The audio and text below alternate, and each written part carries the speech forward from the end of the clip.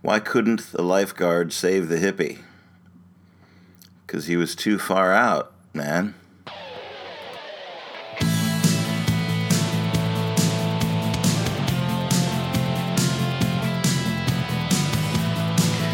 This is Across the Table, the podcast of Hannibal the Magician. Hi, and welcome back. Thanks for joining me, as always. I kind of jumped the gun this week. So I'm recording this a little bit early, so to say. I will probably have another one recorded on Sunday for the actual schedule, but it's been an interesting week, and I felt like touching base with everybody to see how, let you know how I'm doing and what's going on in the Hannibal world. I actually had this was the week of the eclipse. I haven't recorded since that happened, and I tried to get together with some friends or some acquaintances, and everybody kind of had their own thing going on. So I went to a local park. There's one kind of near the Honeycomb, and it's like a rose garden, and it's beautiful. It is beautiful in its normal state, but it was a very surreal kind of an experience this week. I got there about 30 minutes before the scheduled arrival of the eclipse in my arena, and where I'm recording from here in Charlotte, North Carolina. We got about, I believe they said 95% coverage on the eclipse. I could have gone a little further south into South Carolina for the full effect, but I really felt like sticking close to home and not getting out into the traffic. Call me old, but that was the way I felt about it. So I went to this garden, which is nearby. It's a nice little park, and I brought some lunch along, and I thought there would be people gathered there, but I was by myself. Nobody else chose this spot, and it was really lovely, and the light had a real surreal quality to it when everything began. It got, the birds were singing, and like I said, the light had a neat surreal quality to it, and I was very, very, very peaceful. And as I was sitting there, I started writing about it. I was going to put up a blog about it, and when I got done, when the whole thing was finished, and I finished it up and I reread it, it was too poetic. It was too it caught the essence of what I was trying to say, but it was too unreal, too fictional. I tried to put my heart into it and describe the way I was feeling. So I've gone back. I erased all of that, or I archived it. I put it somewhere else, and I just wrote it out on a very factual basis. And it seems to me to be better on a nonfiction description of what I went through. And that'll probably be published on the blog, on the Truth Is blog later tonight. I'm happy with what I've got now. But the birds were singing, and it got dark, and the birds stopped singing, and the crickets started, and it was just this real beautiful moment. And that's how I started my week off. And it left me feeling a little odd on the other side of it. I've been thinking a lot about life in general and what's been going on in my life. And honestly, I don't intend to turn this podcast into a Hannibal griping about his life kind of a thing every single week. Of course, there's going to be times when I'm going to gripe about things, but I'm going to keep that to a minimum, because in general, I'm a fairly positive man, and I want to bring that positivity out in this and encourage those of you who listen. So I will touch on things, but I'm going through a rough time right now, and there are other podcasts that I have been listening to for ideas and for inspirations, and some of them have gotten just awfully bitter, and it struck me that I don't want to do that. But when something comes up and a particular feeling comes up, I want to relate that, because it does help me move down my own path and my own road, and it opens me up to different perspectives, which is why I want to appeal to you again. If you've got something to say, if you have an opinion, if you like, if you don't like, if I say something that strikes a chord on you, let me know. Send me an email. Leave a message on wherever you're listening to this. Rate the podcast for me if you don't mind. It does actually help as far as my listenership goes and getting my word out there. And I appreciate every rating and every comment that gets. It's very, very useful. I got an email after the next to last podcast from a woman who has been listening apparently to all of this. I emailed her and asked if it was okay if I quoted her, but I didn't get a response, so I won't use her name. But I do. There's part of what she said that really struck home, and I'd like to relate that. In the beginning, in one of the very first podcasts that I did, and it might have even been number one, but I talked about my trip to Puerto Vallarta and how beautiful it was, and how I got to go there because I was doing comedy clubs at the time and doing magic as comedy and relating the stories through a more humorous bent than what it turned into. And there's still a lot of comedy in my show. You'll if you've seen me, you know what I'm talking about. I mix a nice blend of comedy and storytelling and magic together. But at this time, I was leaning really heavily on the comedy aspect, trying to make it in comedy clubs and doing quite well and having a great time.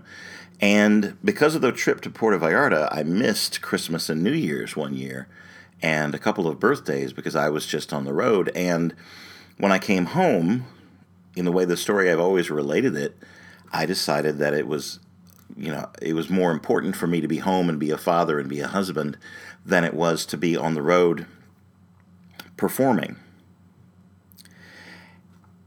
And she sent me an email, and I'm going to skip over anything that would tend to be identifying or anything that's too personal, because like I said, I haven't heard back from her to say it's okay to quote her directly, but basically she said, I have worked through many holidays and birthday parties.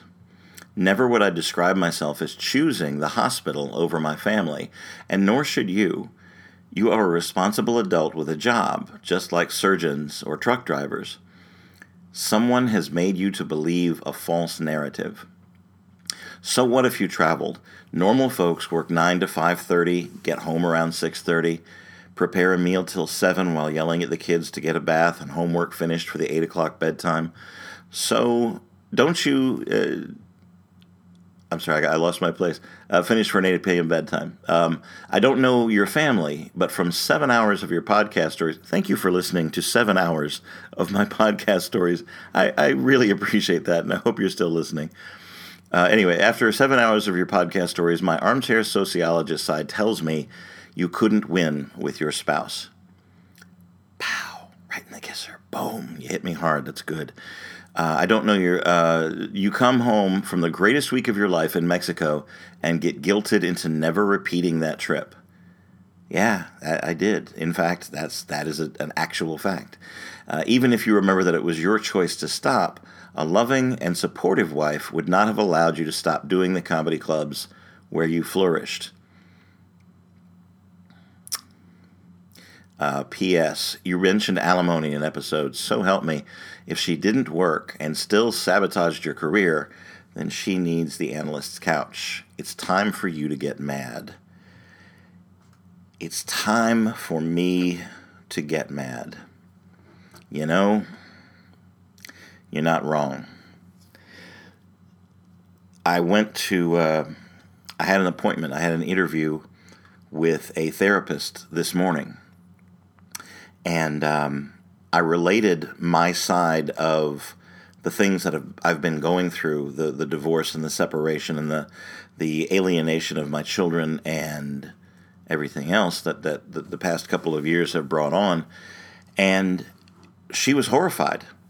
And she said, all of this being dumped on one person is unreal and unheard of. And she said, no, I understand. Obviously, what I'm hearing is only your side, but the narrative and the way it's related is is too much. I mean, you love what you do, and you were confronted with there are people you shouldn't associate with because. All right, look. And I'm not being bitter. I'm really, I have mourned and I have grieved and I have been bitter and I have been angry, sort of. I was presented towards the end there, while we were still living together, I was presented with a kind of an ultimatum in that in the public shows, when the show is over, I don't go back to the dressing room and hide while people leave.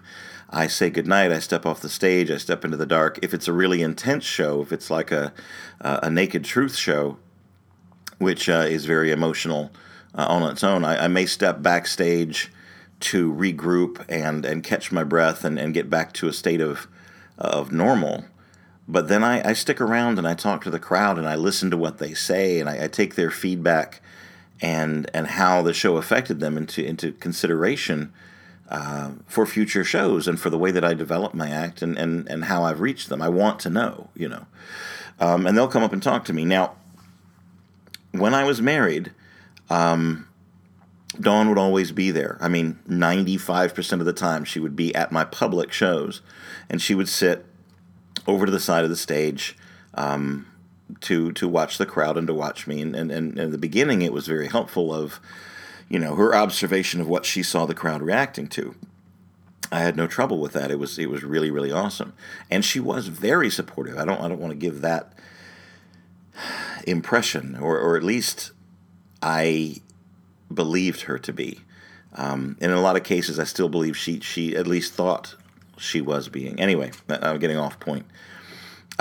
She came to me when we were having the friction, and she threw in my face the fact that some of the people that talked to me would not talk to her. Like, they know I'm your wife, they know I'm there. Why would they talk to you and not talk to me? And I'm, my initial my reaction was because I was the guy on stage, because it's my show. Yes, I would talk about her and I would point her out every single show. It was a part of the script of the act that I would talk about my married life and my children, and not in a demeaning way. I never ever put her down on stage. I never made her seem less than for anything. I would commend her on her support, and I would talk about how she'd always been there and how we had 4 great kids and everything else. It's a part of the show. But her argument was everybody wanted to talk to me. In particular, and she made this point. She's like, in particular, there are women in the audience that will come up and talk to me and not talk to her. Sometimes she would be sitting right beside me, and they would come up and tell me what a great show it was, shake my hand, give me a hug, whatever, and then go on without mentioning her. And she thought that was wrong. But and I want to stress this point especially, it wasn't just, a crowd of single women trying to, get backstage or to, I'm not that kind of star. I don't have that kind of a following. People genuinely like what I do and they want to talk about it after I'm done.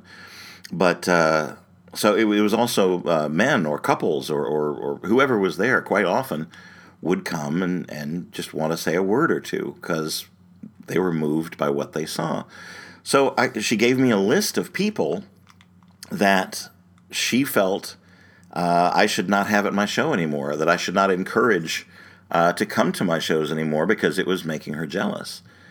And it knocked me back. It flabbergasted me. So, I related that in part of the story, and I felt guilty.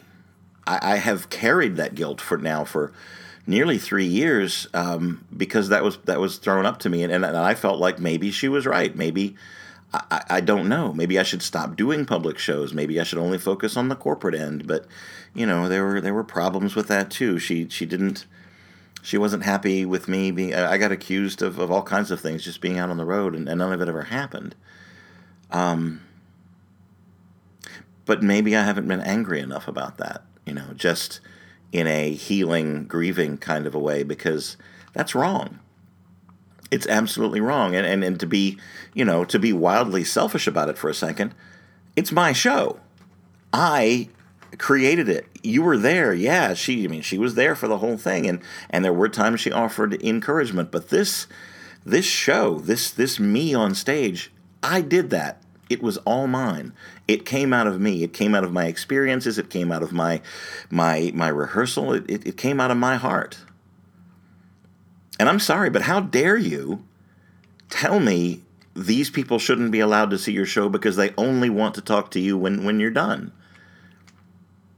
Yeah, I'm not going to get angry here. I will evoke a little righteous indignation, but I haven't yet. I didn't. Instead, I have felt guilty and felt bad instead of being indignant about it. And maybe that's why I lost the fights that I lost, and maybe that's why she asked me to leave, because I wasn't standing up for myself the way I should have. When you are famous, when you get a little fame, and trust me, I have a little fame. I'm by no means even close to a household name, but I do have a core following. I mean, hell, if you're listening to this, you're one of them. I don't know, maybe I shouldn't tell this story. Maybe I shouldn't put this out in the air, but I'm not about to slander anybody. I'm not about to cut anybody. I'm not about to tell stories out of school. I'm trying to tell you exactly how it related. And again, I'm not trying to make this all a big pity party either. Why would anybody listen to that? But this is who I am, and I wear my heart out here, and maybe I haven't told you this story yet. Maybe it's not out there, but see, I left comedy clubs because I wanted to be home. I wanted to be near my family. I wanted to be near my kids. But a big part of me missed it, too, because it's a unique animal, the comedy club stage. And I was made to be on stage in some form or another. Now, don't get me wrong. I'm successful at what I do, and I'm very happy in the venues that I work and the clients that I work for. But I have a lot to offer, and there's a lot of different venues that I can offer it in. And I purposefully turned my back on one of those venues in the name of family. In some ways, I don't regret it, because I got to spend a lot of time with my kids. I got to spend a lot of time with my wife. We were a loving, nurturing family. My friend Ted called me this week. Ted called up and because I got the divorce papers, and we had a long talk over the phone about the journey that I've been on, the journey that he's been on. And one of the things he said to me was, every time I came over, it was a loving family. And it wasn't them and you, it was all of you, all six of you. We had a loving, warm, happy family. We played together, when we were all together. We would play video games. We would play board games. We had a lot of fun together. We had a fire pit outside. We would often gather at the end of the night, and we would talk, and we were close, and we were loving. I wasn't outside of that circle. It wasn't them being loving and nurturing and fabulous and me just out earning money. No, I was there and I was a part of it. And I'm very proud of that. And there's a big part of me, a big angry part of me that says, what good did it do you in the end? I walked away from the comedy clubs, and I walked away from travel on the road, and I ignored, offers from cruise ships and things that would take me away from the family. And I loved and I nurtured my kids. And some of them aren't talking to me now and telling people what a horrible father I was. But I was there. And even though I was there, and I loved my kids, and I doted on my kids, and I nurtured my family, in the end, I've still got people that I love telling their friends publicly, posting it on the internet, what a horrible, horrible man I am. So in the end, what good did sacrificing for my family do? I'm a little upset about that. I am still rooted to the belief that part of the problem was the surgery, was the disease, the cyst that Dawn had, and that something shifted in her chemically, and she started seeing me in a completely different light. And I certainly didn't help with my attitude and my pride, and the way that I live didn't help. I'm certainly not shouldering all the blame off of somebody else, but it's not all mine either. It takes two. But there were certainly signs of things going wrong, even when, even before that, we... I'm not bashing. I'm not bashing. I'm simply relating, and this is how it is my perspective. But we went to see Jackson Browne. Both of us love the music of Jackson Browne. Jackson Browne toured through Charlotte, and we said, hey, wouldn't it be cool to go see him? And so we bought tickets. I got what I thought were fairly decent seats, and I loved taking her out. I loved dating my wife. We got dressed up. We went out to dinner. We went to see the concert, and he was awful. It was honest to God one of the worst concerts I've ever been to in my life. He played his songs, and he had a stage full of guitars, almost like he was showing off his collection rather than just having them handy. By way of contrast, I've seen Colin Hay in concert several times. With the family, with Braden, with Dawn, and he has like 2 or 3 on stage handy to play, but he tells stories and he relates and he engages with his audience and he gives a great show while he's playing his songs. Jackson Browne, it was almost like he didn't care if the audience was there at all. He had no connection. It was, and maybe some people went and had a great time just for the music, just for him playing the deep cuts from his albums, but to me, it was not a great night. As we're going on the way out, as we're heading back to the car, Dawn's angry and she's kind of put out. I can tell. After a while, you can read a person. She's just not happy. And I thought maybe it was the concert. She just was bugged that it wasn't that great. And so I tried to talk to her and I was trying to engage her, and she was being very short. And I thought, okay, I've done something, because her anger is obviously at me.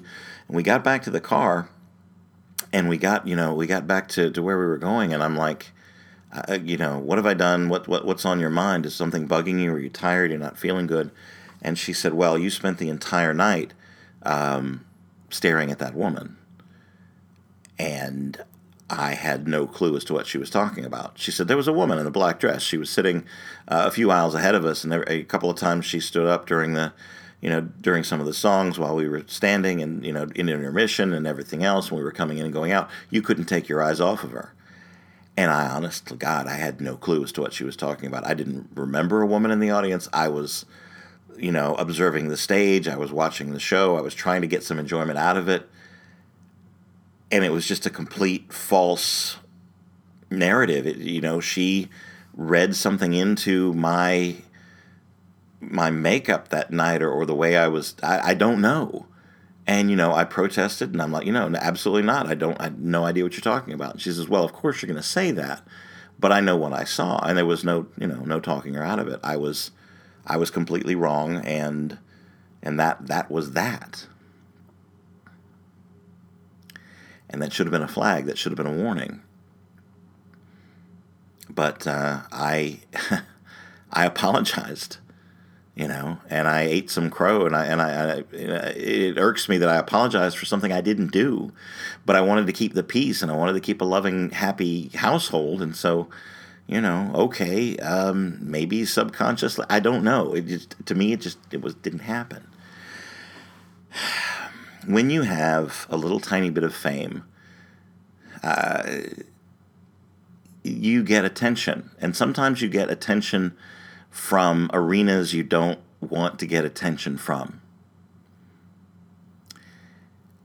By nature of what I do, occasionally there's the person in the audience, and I say person because it's mostly come from women, but it occasionally comes from a man as well.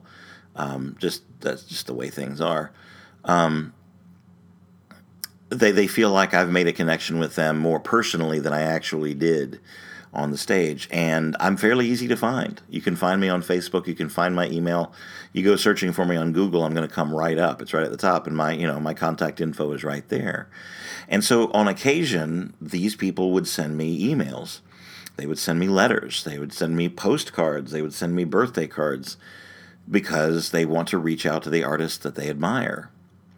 And at first, when I first started getting them, I was flattered. Some of them made some propositions, and some of them included some pictures, you know? And initially I would why do I feel like I've told you this story before? Hell with it, I'm telling you again. It's a short story.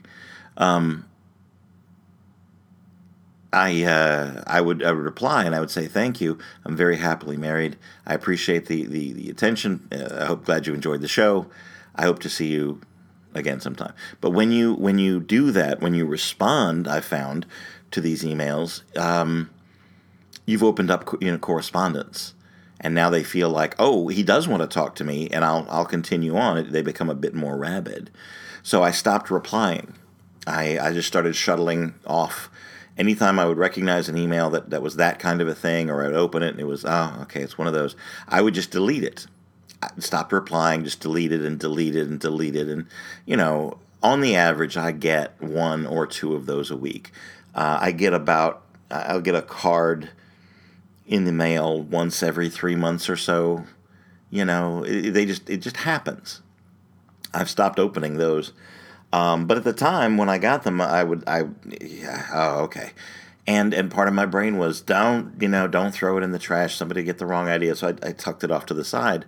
Some of them unopened, some of them open, and I'll get rid of them all at once or whatever. I'll just, whatever. So I didn't think anything of it. Just kind of shuttled it off the side. It meant nothing. It was flattering. Don't get me wrong there. I certainly write me if you want to write me, for goodness sakes. But understand there's a certain kind of a decorum that I'm going to have. Even now, being, quote, single, which God knows I don't feel single, there's a certain line that I'm just not gonna cross. Write me if you'd like and be friendly, and we can be friends, and I'll write you back, and that's great. But past a certain point, I will ignore it. You get the idea. So anyway, I was off somewhere. I was off doing a show somewhere, and she got paranoid. She got lonely. I don't know what she got, but she went in and she went into my emails, which was fairly easy to do because I didn't have a password. I didn't try to block anybody. I didn't have them under a lock. It was just my computer, my office. Easiest access for me is to not have a password, and I certainly wasn't trying to hide anything. So she opens up my emails and goes through them and reads them, and there's nothing really there to be found other than business correspondence. And then she opens the deleted folder, and I didn't empty the deleted folder because I wasn't trying to hide anything. I just deleted but she found letters, all incoming, none outgoing, but she read through them, and some of them were very suggestive, and some of them contained photographs, and it made her angry, and she confronted me with that and demanded that I make it stop. And the thing about it was, I can't make it stop. People are going to do what they're going to do, and the best I can do from this position is to ignore it. I have to be accessible if I'm going to make business happen. People have to be able to find me. And part of fame, part of the being a public thing and being a public eye or being a comedian or speaker is that there are going to be those people who respond that way. And on the flip side of that coin, there are people that get angry. It's not nearly as many as the other ones, but I will get the occasional hate mail too. It's all the same. It's all just, okay, you're angry. You didn't, I am dealing with black magic and consorting with the devil. I get a couple of those every once in a while too. And it's the same thing. I just shuffle it off. I just delete it. It doesn't mean anything. There's no actual threats have come my way, lately. So, anyway, all of that to say these are the things I related to my therapist, and these are the things that apparently friends have been seeing, and I feel gaslighted. I feel I was, in a way, manipulated into towing a certain line, and I'm angry at myself, and I'm angry at her, and I'm angry at the situation.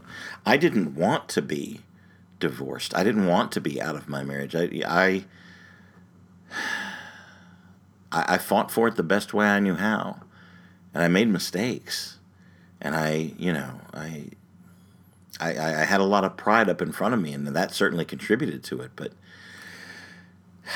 so this email that I got, this eye-opening email that I got, just things about a loving, nurturing wife, supportive wife would have not allowed you to stop doing the comedy clubs where you're flourishing, and guilting myself out of doing work, out of performing, which is I was made to do.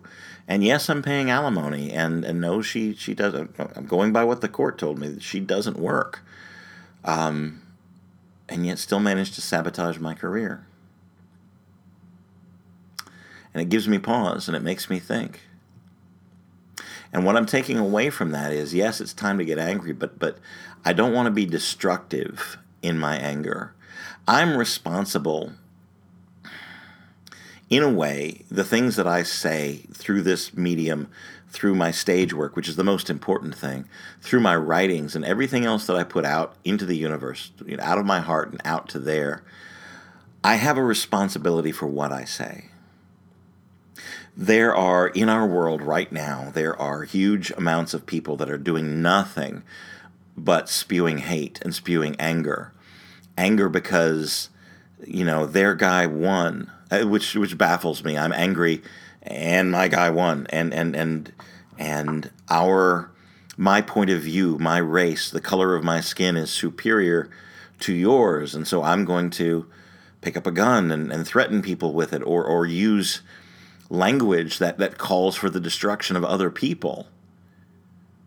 And the natural reaction to that, of course, is to put shields up and to want to act preemptively. And if this is your philosophy, I'm going to fire back, and that leaves us in a real huge turmoil.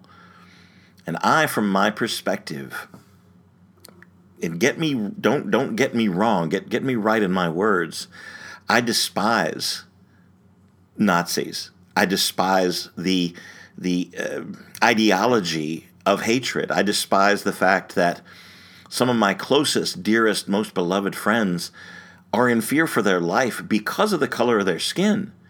That's a fact. That's not just somebody making something up. I have friends that are genuinely scared in their own lives because of the color of their skin. Genuinely terrified. Frightened to go outside because the propaganda and the rhetoric coming from that direction is absolutely horrifying. And it disgusts me. And I sit here in my old white man privilege that I do, that I own simply because of the luck of the draw of my birth. And I have to raise my voice from my position. At this point in time, I'm not raising my fists. I'm not raising a weapon. I'm standing in the gap the best I can. I'm being a shield and wondering if I ought to be a sword. But my philosophy, my makeup, my ideology, if you want to call it that, is the fact that love can overcome all of this. So I'm going from that perspective. Anyway, the point behind that was I don't want to raise my voice in any more anger. I don't want to be destructive in my anger. I want to be productive. I want to be creative. I want to take these things that are burning and hurting me and turn them into art that helps people. Helps people on the side of the people that are frightened to say that I'm here and that there are others like me and we can change the world with the love that we have, and also the kind of love that says I see you with your mindset and how you see things and how you are operating from you right winger, extreme right winger, Nazi, whatever, however the label comes, operating out of a sense of your own fear and trying to tell you that there's a better way to live than with fear that stokes anger, that stokes hatred towards somebody that's different from you. I want to bring people together rather than driving people apart. I've said too many goodbyes. And I don't want it escalating anymore. Here I am, one lone voice out in the crowd and, deluding myself there's actually somebody still listening. And if you are still listening, I appreciate that. I'm glad you're here listening to this. I don't want to be afraid, and I don't want to cause fear, and I don't want to raise anger on people. I want to keep preaching the love that I have for everyone else. To that end, and this is actually coming around to a narrative now, I wasn't going to go off on a rant. I wasn't going to go off on this tangent, but meeting with the therapist and getting that email and awakening something inside of me that this nice young lady that I met today, who's quite possibly going to be my permanent therapist. I've got a conundrum on that. I need it. It's vital for my own mental health. If I'm going to recover, if I'm going to get through my grief and everything else that's going on, therapy is absolutely necessary for me, because I'm in this by myself. I've got friends. I've got a couple of close friends, and I've got people that I can relate these stories to, and I certainly have this outlet that I can go to whether or not anybody's listening. I can continue to put things out there just to unload it out of my own heart, out of my own head, and get the voices outside for a little while. But I need professional help, and so I've been seeking it. And she's very empathetic. I've interviewed several now to try and find the right match, and this one seems like the right match. She's empathetic. She understands the problem. She's, in fact, actually dealt with something similar in the past as to what I'm going through. So she's very good. She's also expensive. It's $180 a session, and she meets weekly. And that relates to, on a regular month, that's $720 a month. And I have to come up with it for my own, it's like having a prescription. It's like having to be under doctor's care. It's literally the same thing. It's a disease that I have to get over, that I have to process through. And it's not an overnight fix for what I have. It's just, that's the way it's going to be. So you may be hearing about a lot more busking to be able to take care of this. I love the marriage that I had. I will cherish it. It was a bigger part of my life. I'm going to cherish it for the rest of my life. The good things we had. I love my kids. I will always love my kids, whether or not they deem me worthy of talking to.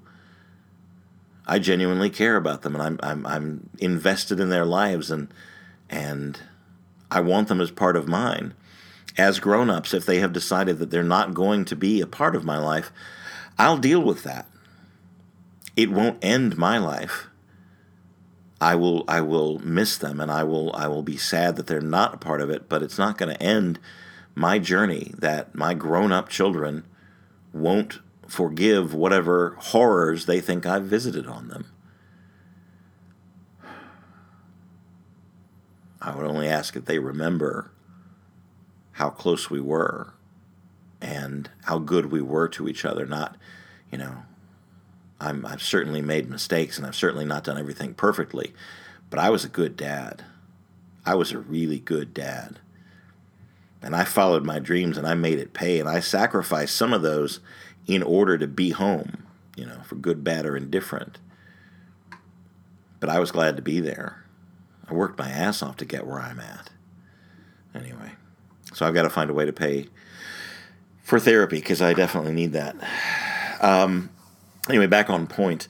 The art that I do and the things that I create are going to be, and always have been, to aid and comfort and bring hope and joy to the people that I get in front of. One of my dearest friends, one of the people that I am closest to on the planet, Lily Von Stupp, the burlesque queen of Hollywood, and that's a bigger title than you realize. And she's got a bigger heart than you can realize. She's been just the most nonfiction loving friend ever, especially in the past 3 years. She's never, ever there's never been a time when it's like, I don't have time for this. I can't deal with whatever. She's just straight up in my face. I'm your friend, and we're going to fucking find a way through this. Anyway, Lily has been running a burlesque show now in Hollywood weekly for the past 14 years, Monday Night Tease, and it's a phenomenon. It's been, successful, unsuccessful, up, down, feast, famine, but for the most part, very successful for the past 14 years on a weekly basis on a frickin' Monday night doing a variety burlesque show. That's amazing to me.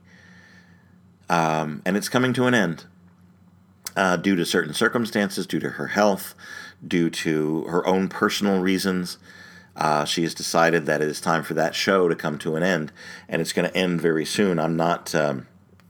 It is not my privilege to tell, to reveal when the last night's going to be. It's in the process, and she's dealing with it. She's dealing with the sadness that has to be for closing such a great thing after so many years. But having said that, I am going to Hollywood. I'm going to be at Monday Night Tease at the 3 Clubs on September the 4th. And I will be performing probably the most intense version of the Naked Truth that I ever have. Most of the time, the focus that I have for the Naked Truth is on personal pains and personal, words that people have told you that make you feel less than who you really are. Someone has called you fat. Someone has said you're not smart enough, or someone, for whatever reason, I would, find those words and write them on me.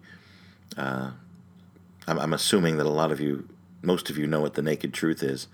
In short, for those of you that don't know, my biggest problems are my body issues, the way I feel like I look because of being told for a number of years how disgusting I look without a shirt on.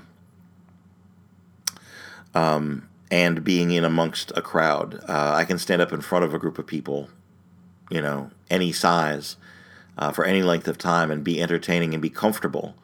But I cannot stand in the middle of a crowd, like in a party or a social gathering, and be functional. I can't do it.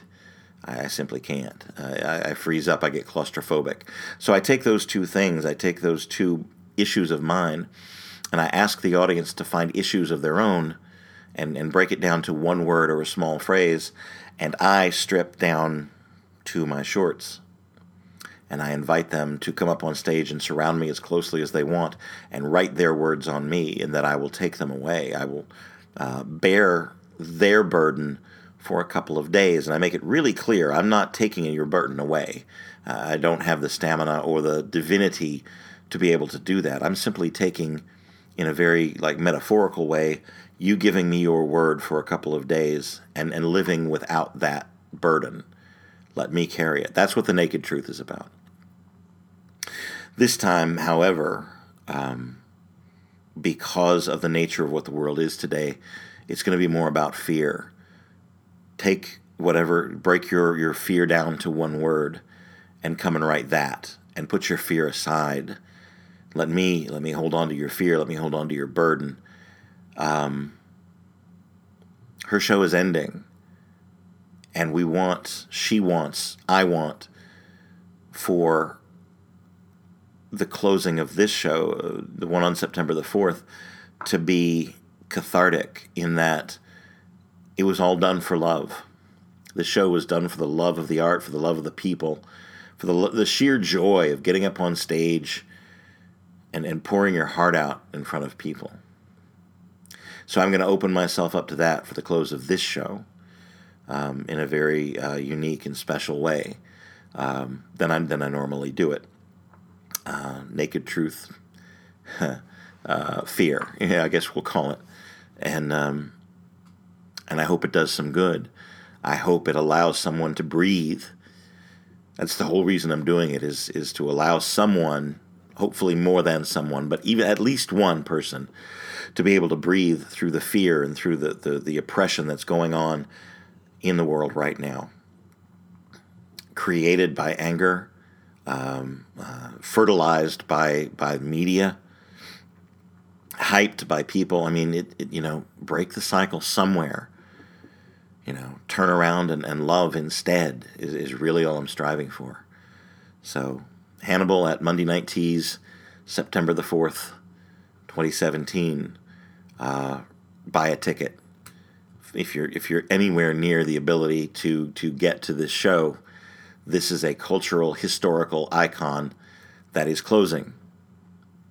And on September the 4th, I'm going to be closing that night with one of the most precious things that I've ever created or come up with or put out in front of an audience. And I'd really love to have you there. There will be I'm quite sure there'll be a very intense podcasts, blog posts, videos, maybe following what happens. That's all I got for now. That's pretty much the things that I wanted to say. I'm in the midst of writing a column for Genie. I'm in the midst of publishing a blog for the blog page. So, thanks for listening. I'm really glad you were here. I hope there's something you can take away from that and find some happiness with. Get in touch. Send me a message. Send me a private message if you'd like. The Sahara thing, Sahara.com, search under Magic Artist. That's who I am. If you want to send me a completely anonymous note, go through that. Note me through Facebook. Send me an email at info@chrishannibal.com. Leave me a message wherever you're listening to this. Help me support my art. Go to my Patreon page, patreon.com/magicartist. Help me continue to do what I do. It's not cheap, and I got therapy to pay for, and I got lawyers to pay for, and I want to continue doing this the way that I'm doing it, and I can't do it without your help. So $5 a month, if you can make that happen. Not going to beg. I'm going to put it out there and say, here I am. This is my request. Thanks for listening. If you're getting things out of it, help me out on my end. I wish for you nothing but the best. Keep breathing. Keep talking to your neighbors. Keep your family close and love and nurture them for all it's worth, because even though mine went away, and I sometimes have these bursts of, what difference did it make that I was loving and nurturing, the very act of doing it, the very act of being there, made it all worthwhile. I gave love and I got love, and it is sustaining me still through some of the darkest times of my life, and I'm grateful for having it. I love my children. I loved my marriage. I had to let it go. I've got to live now and love myself so that I can continue to do that. That's the investment I'm making on my own, is to purposefully, virulently love myself and try to bring that love to you. There will be the usual podcast that publishes on Tuesday. This has been an exercise in just trying to vent a little bit and get some of the things from this week, which were wonderfully sweet and sometimes bitter, but it all is part of the road, right? And I'm going to keep walking mine. Wherever you are, whoever you are, thanks. And I sincerely hope that there's love where you are. You ready? Yeah, let's go. Let's rock out. 1, 2, 1, 2, 3, 4.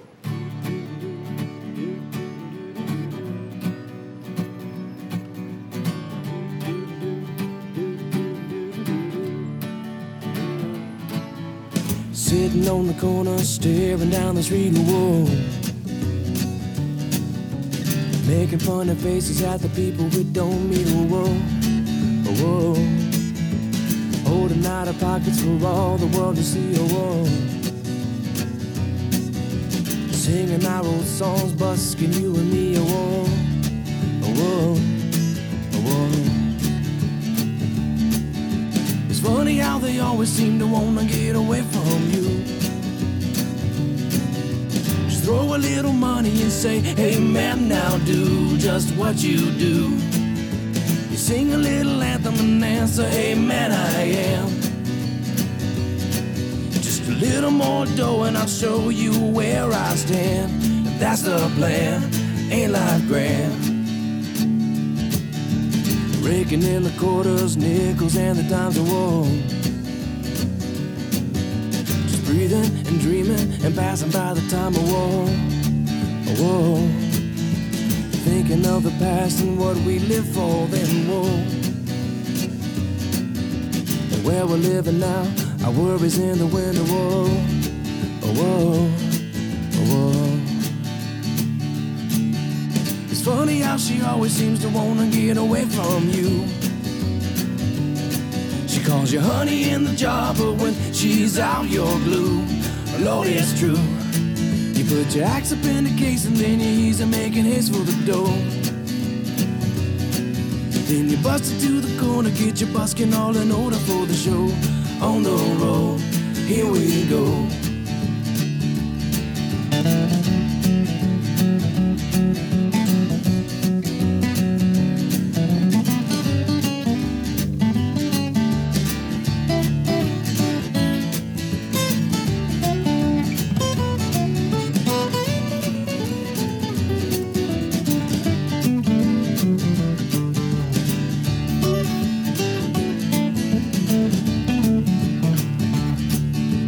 Stealing time from boredom, busk away the day, whoa.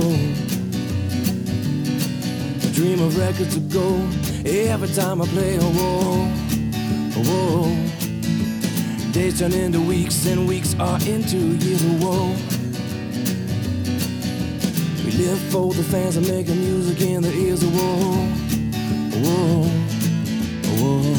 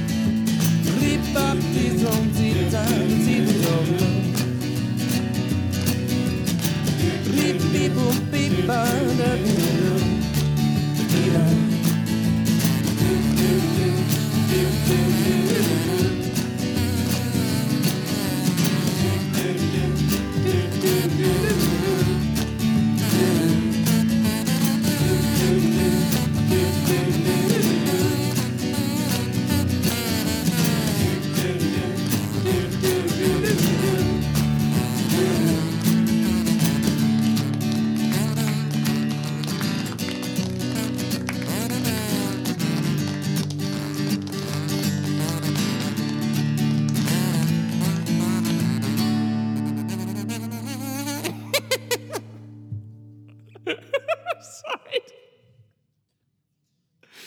Oh, it's so ridiculous. Okay. No, I think I'm good.